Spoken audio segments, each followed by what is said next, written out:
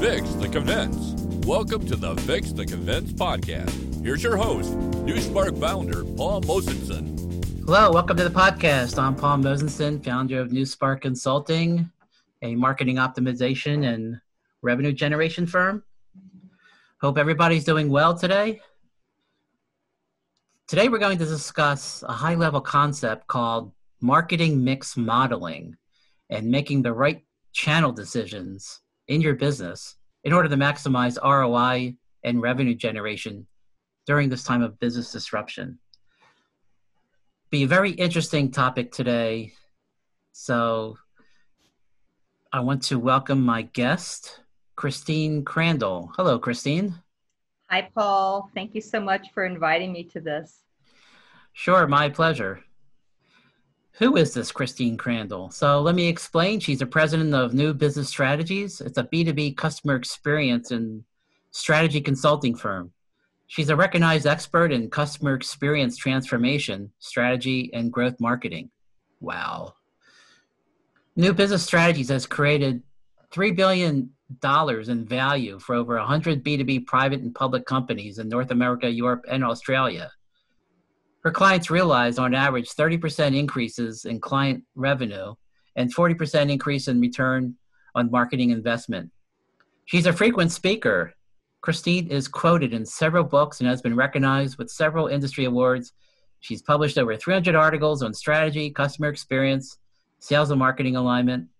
She's the author of Seller's Compass, a time-proven methodology for operationalizing customer experience by aligning corporate strategy, culture, leadership, and technology.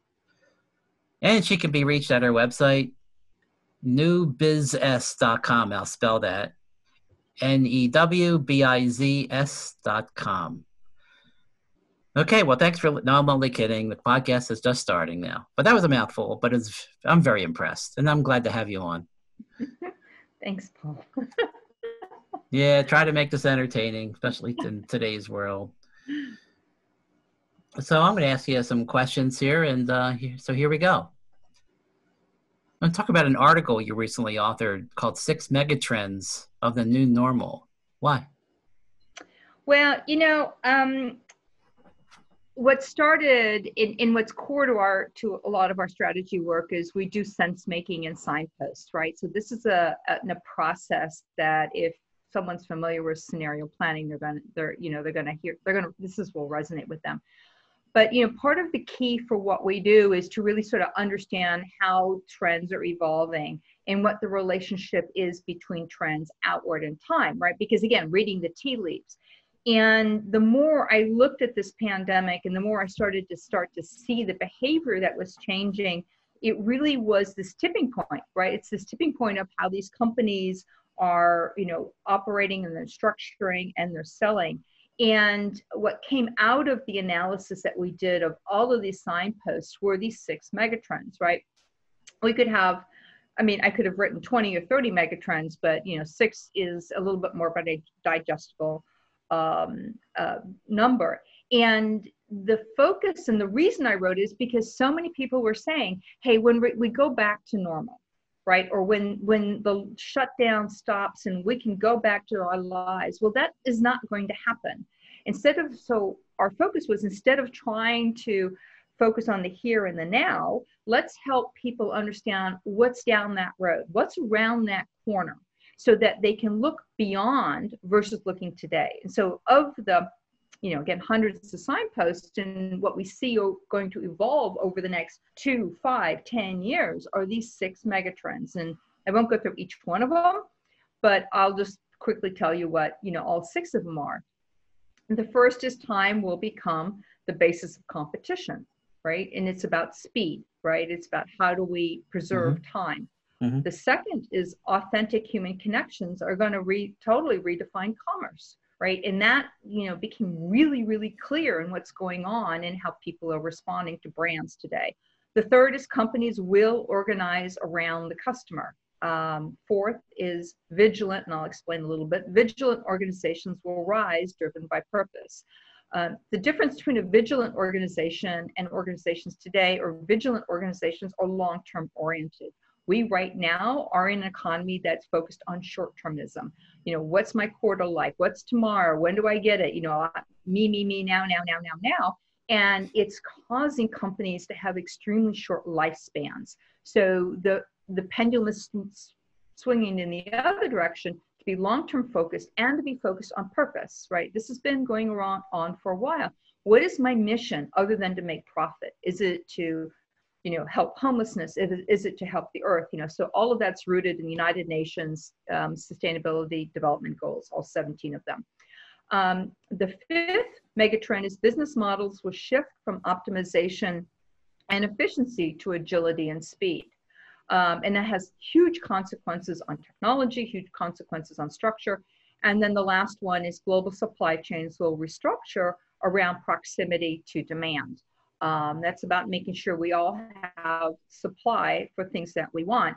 But it's more than just restructuring the supply chain. We're going to see technology actually disintermediating, you know, e-commerce marketplaces. So there's some amazing stuff. So out of this darkness we're in today, there is an amazing goodness coming down the road. And that's what we want companies to focus on and get ready for. Great. Let me do a follow-up question on you on that. These are great points. What's the bottom line with a potential customer or prospect when they're trying to make decisions for their company with all of this? You know, I'm going to say the word that everybody groans on, and it is about, it's time to change, right? And the bottom line is we need to look at how we can deal with accelerated rates of change. I mean, a classic example, we all got sheltered in place, right? And in a matter of days, we all went to Zoom or, you know, WebEx, pick your poison. There was no, there's complaining and whining, but those that could, okay, there's not the entire economy can do this, but there was no, that we were ready for that. We were ready to move into this environment. That rate of change is going to accelerate even faster.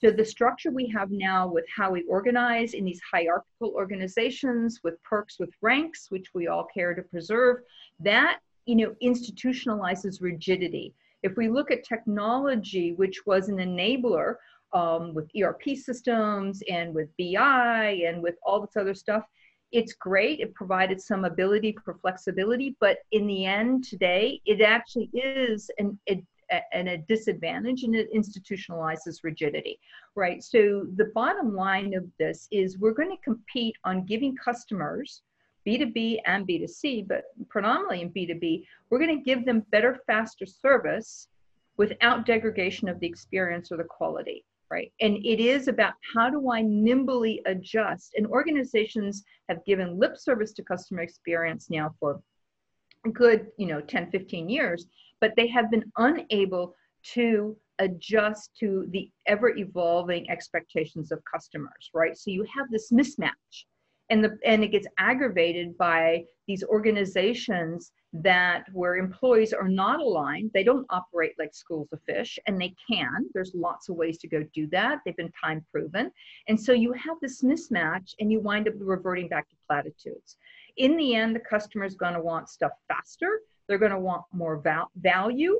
They're going to want stuff that is personalized to them, right? Not, pick your 4 things and choose which one you want, right? It's like, I want it customized and I want it close to me. I want it now. That's going to be the basis why I say time is competition. Companies that can't support that aren't going to make it. There's another thought I had too, which is the buyers themselves, and many of them, of course, are influentials versus bottom line decision makers, right? They're personas, and they want to maintain their own value to a company. And even by researching companies and products and services, it kind of keeps them in the game, right? Of trying to, for the big picture, to help, whether it's save money or resources or whatever it is, the benefit of a solution that they're still researching or recommending. It's their job. So I wanted to throw that in. No, and I think that's a really, really good point, right? So we've all seen the statistic that 70 to 75% of the journey is completed before the buyer ever raises, or the buying team ever raises their hand with a brand, right? And what happens in that 70-75% is quite discoverable by brands if they do outside in, what I call a qualitative journey mapping, right? But it changes, right? So look at it. All of a sudden, even though this is a consumer example, we went from Instagram, right, which was, we thought, oh, well, that's only a B2C model, to now being Instagram on B2B. Now we have TikTok, right? You've got WhatsApp. So buying teams are moving across channels and making decisions as to where they can find credible information and trusted communities faster. So they're going to pivot through that, which is why you see LinkedIn is sort of losing, it's got some issues, losing its effectiveness, and you're seeing more on Twitter, right? And brands have to be able to pivot to that and know where to make their investments. And right now, they're not structured to go do that. They don't have the information, they don't have the tools, and that's not the mindset, right? And so what the bottom line, to your point earlier, is we need to think differently as businesses about how we engage with the customer. And in my what I basically tell folks is like, let it go, get over it, right? Just, if you want to be in business, get over it, and figure or wrap yourself around the customer, and it works. Mm-hmm. Going back to your Megatrends article, one point was interesting to me, and I'd like you to expand on it, which is the authentic human connections that's redefining commerce. Aren't we doing that already? Yeah, well, we've been doing a lot of talking about it. So, yeah. For the past couple of decades, companies have been focusing on the customer and the end user relationship through the perspective of efficiency, right? So we look at automation, you look at MarTech, you look at AI, everything is focused on how do I not enable my customer to be efficient, but how do I become efficient internally? How do I scale, right? So that I can serve more customers. So it's an internal efficiency versus an enabling efficiency. And so what you see out of this is all sorts of stuff from, personalization, which we can go on, I call them faux relationships, but, we can go on about personalization. It's predictive analytics that tells, the SDR, the BDR, what's that next account you need to go call. It tells the AE what's that next best action. You look at all of this, you've got AI that now is supposed to, well, it doesn't, it actually does create, automates, creative work or copy generation. This is not about the customer. This is about me being efficient, right? And so what happens out of that is, like I said, we have these faux relationships. You're, this persona, you're in this industry. We think you're in this part of the journey. We don't really know, but because we've done the journey mapping inside out, we think you're in this part of the journey. And so therefore you're going to get this personalization. And that engagement is not unique to you, Paul, right? And to your interest and to your needs. It's unique to your micro segment. Right. And so what's come out of this COVID has been this backlash, right? From all the emails that have come out and from all the, I got your back, even though you did business with me 6 years ago, or, hey, I understand that you might be looking at, a chat bot, let me send you an app, right? And the customer is now saying, enough. I'm tuned out. I'm tuned off. I'm tuned out, turned off. I'm done. I want an authentic relationship. What's interesting, even more interesting, of again, hundreds of hours of that I've talked to people around the world on the sales side, that's what sales wants. What I heard from salespeople, it didn't matter whether they were in China or they were in Australia or they were in Czechoslovakia or in Canada or in the US. It was, you know what? I want to do the right thing for my customer. I want to have a relationship with my customer. So there's this groundswell of saying we're done with, all of us being, put into these little boxes without understanding our own uniqueness. And that doesn't make any difference whether you're BASF or you're the Toyota dealer down the road, right? The businesses want to be recognized for their own uniqueness. And so this is why I'm saying, if we, as brands, B2B brands, if we don't recognize that, don't understand that uniqueness, don't understand how to operationalize that uniqueness, they're going to take their business elsewhere. Well, it goes back to some of the marketing optimization stuff that we do, and branding, value prop, messaging, marrying more benefits and features, all that kind of stuff that is pretty critical, especially when buyers are trying to choose various vendors to engage with.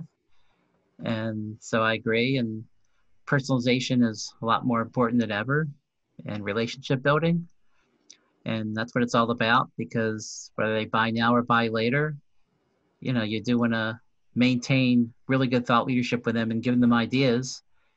And that's what it's all about.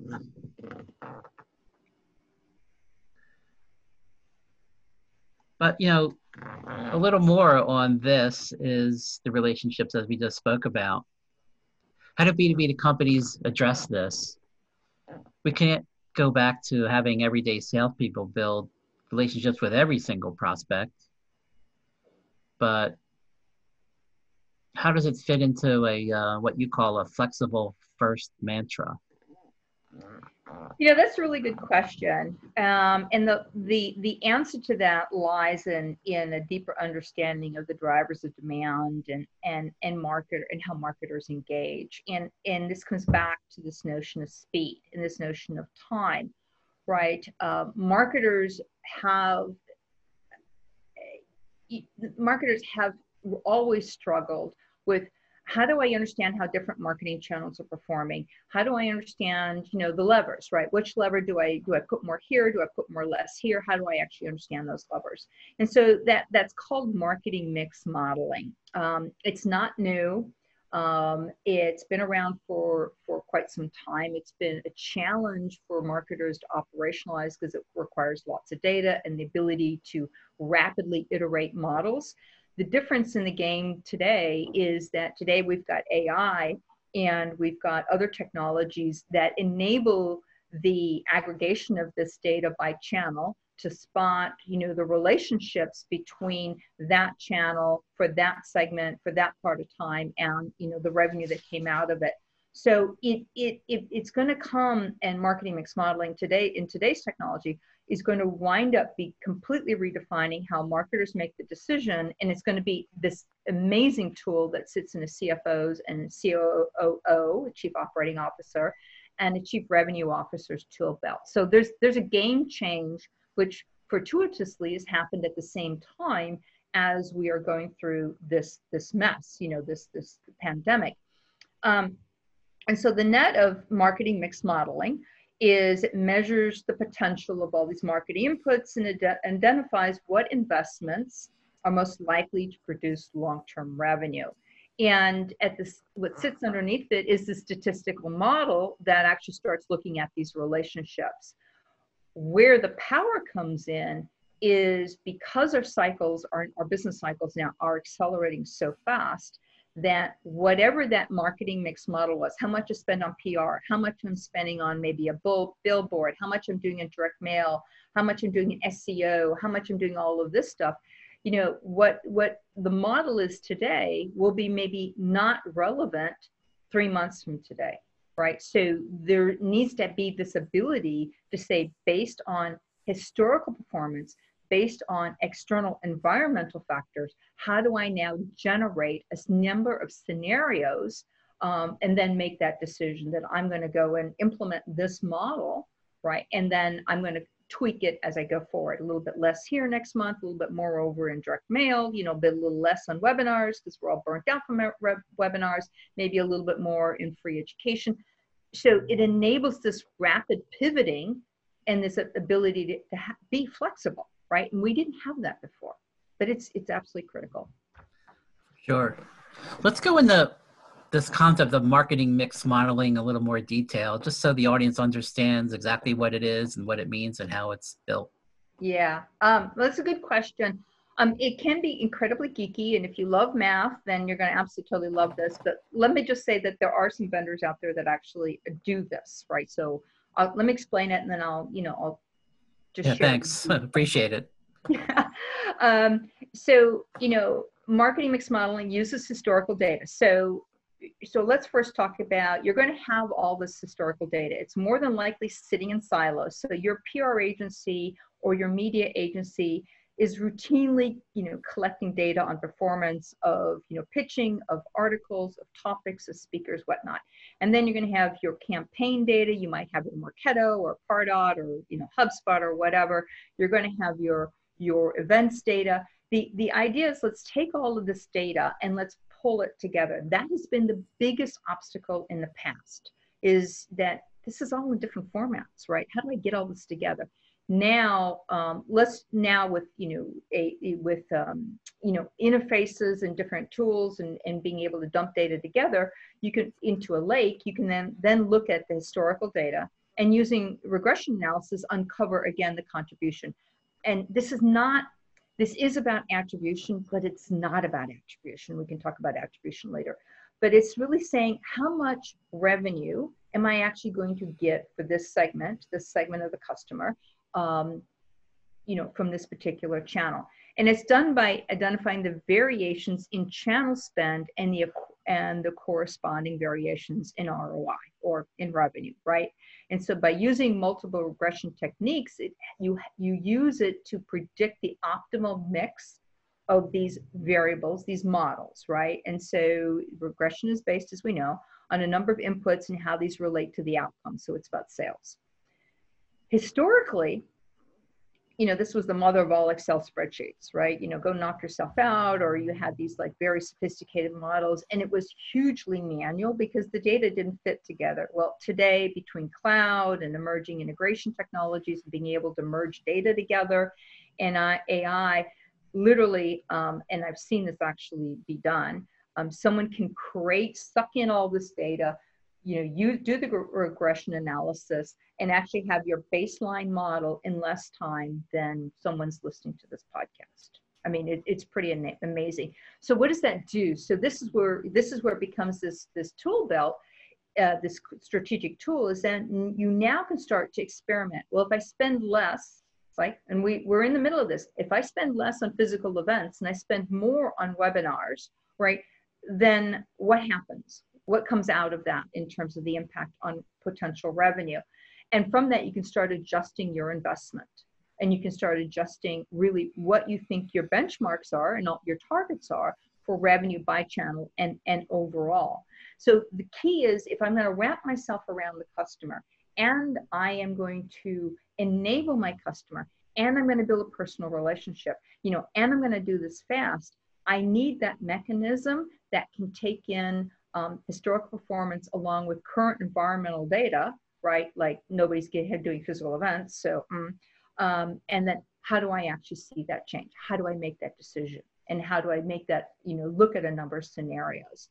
So I know that sounds terribly geeky, but it really, really is powerful. And if companies haven't done it, or the marketing teams haven't done it, you don't need to have perfect data. Start small. Start, with macro level data, and then play with it. But there's two vendors that I want to call out here. One, because how they've approached it is pretty amazing. The first one is Cognitive ROI. Cognitive as in how we think, ROI, right? They are actually out of India. An amazing tool. I mean, literally in 5 minutes, I've seen them create models and create scenarios. The other one, right? Yeah, it's totally amazingly cool. And is Tableau a little bit different than that? Tableau is a little bit different in that what Tableau doesn't have is this ability to, on the back end engine, bring in all of this data and the external factors. So it's not structured for that, right? So it's sort of like retrofitting. Retrofitting, as we know, doesn't always work. Built from the bottom up does work. So Cognitive ROI was built from the bottom up. Proof Analytics is another one. Again, they're slightly different. But they do the same thing. Proof Analytics did an acquisition recently of an AI vendor, and they baked it into it, into theirs. And so they enabled that modeling. They do it, again, different than cognitive ROI. But it's pretty cool when you need to go look at it, because it's just like, totally a game changer, total game changer. Yeah, it is. Let me talk about attribution for a minute, just from my perspective. It can be pretty complicated and misunderstood in general anyway, because it's marketing 101 when you have so many different touch points. Marketers like us, whether you have marketing automation and Salesforce and all these different tools in Google Analytics,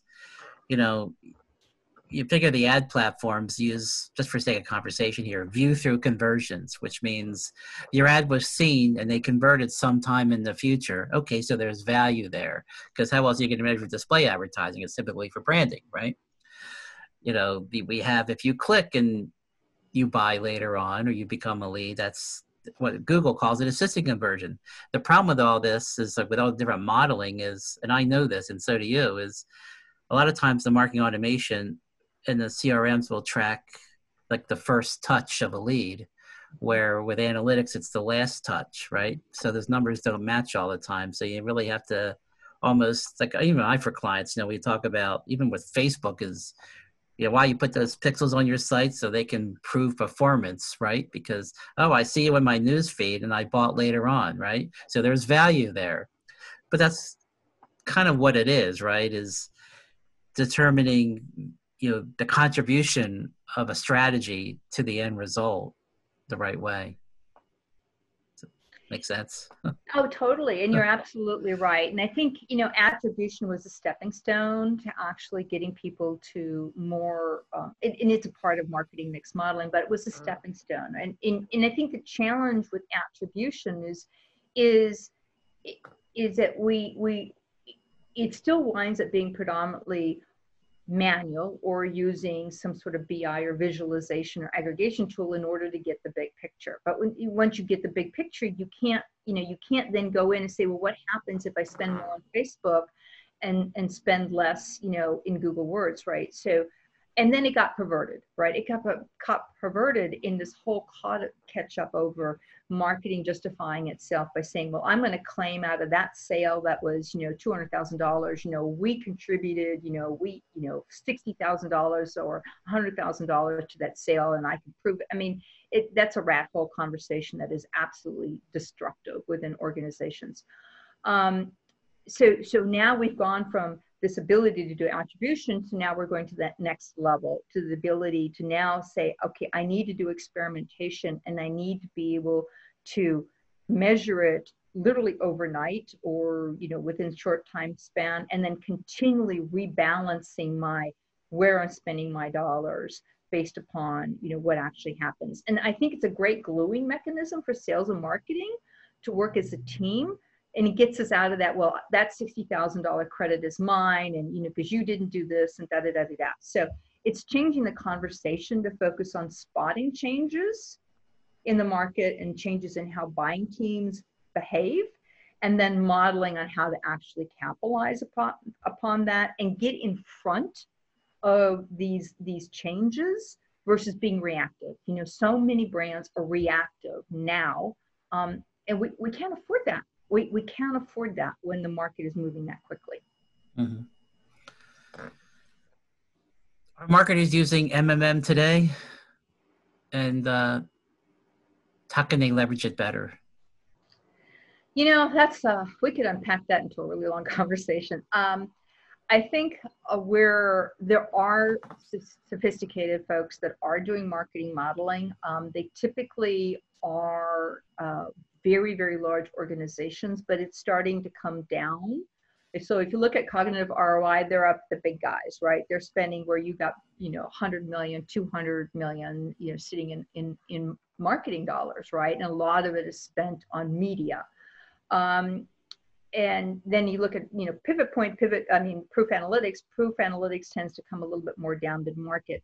I think one of the things that I see from marketers being able to leverage this is, one, they need to get out of the attribution mindset, and they need to go back to what marketers historically we're responsible for, which is A, read the tea leaves, and two, engage in what is our strategy. You know, they're the tip of the spear of the organization, and that tip has been blunted over the last 20 to 30 years. So they need to regain that by understanding it's only by building competencies in understanding how to do scenario planning and modeling and reading the tea leaves that they're going to go do this. But bottom line is take something like a proof analytics, right, and try it, right? It doesn't take a lot of data or cognitive ROI. Again, 5 minutes, look at it, and start to play with it so that it becomes your GPS for your